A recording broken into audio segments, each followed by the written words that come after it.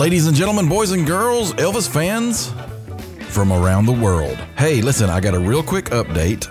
As I record this right now, it is August 7th, 2018, and I wanted to bring you up to date on something that I talked about in the last podcast.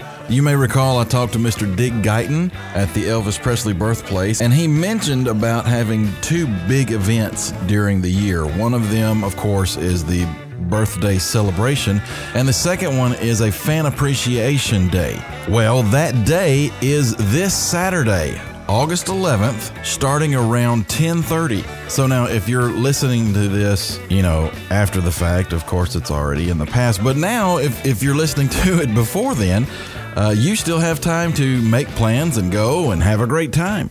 And of course, being here in Tupelo at the birthplace, it'll start about 10:30, kicking off Elvis Week, because, everything starts in Tupelo when it comes to Elvis. So again, this Saturday, August 11th, come out to Fan Appreciation Day at the Elvis Presley birthplace, starting around 10:30, kicking off Elvis Week.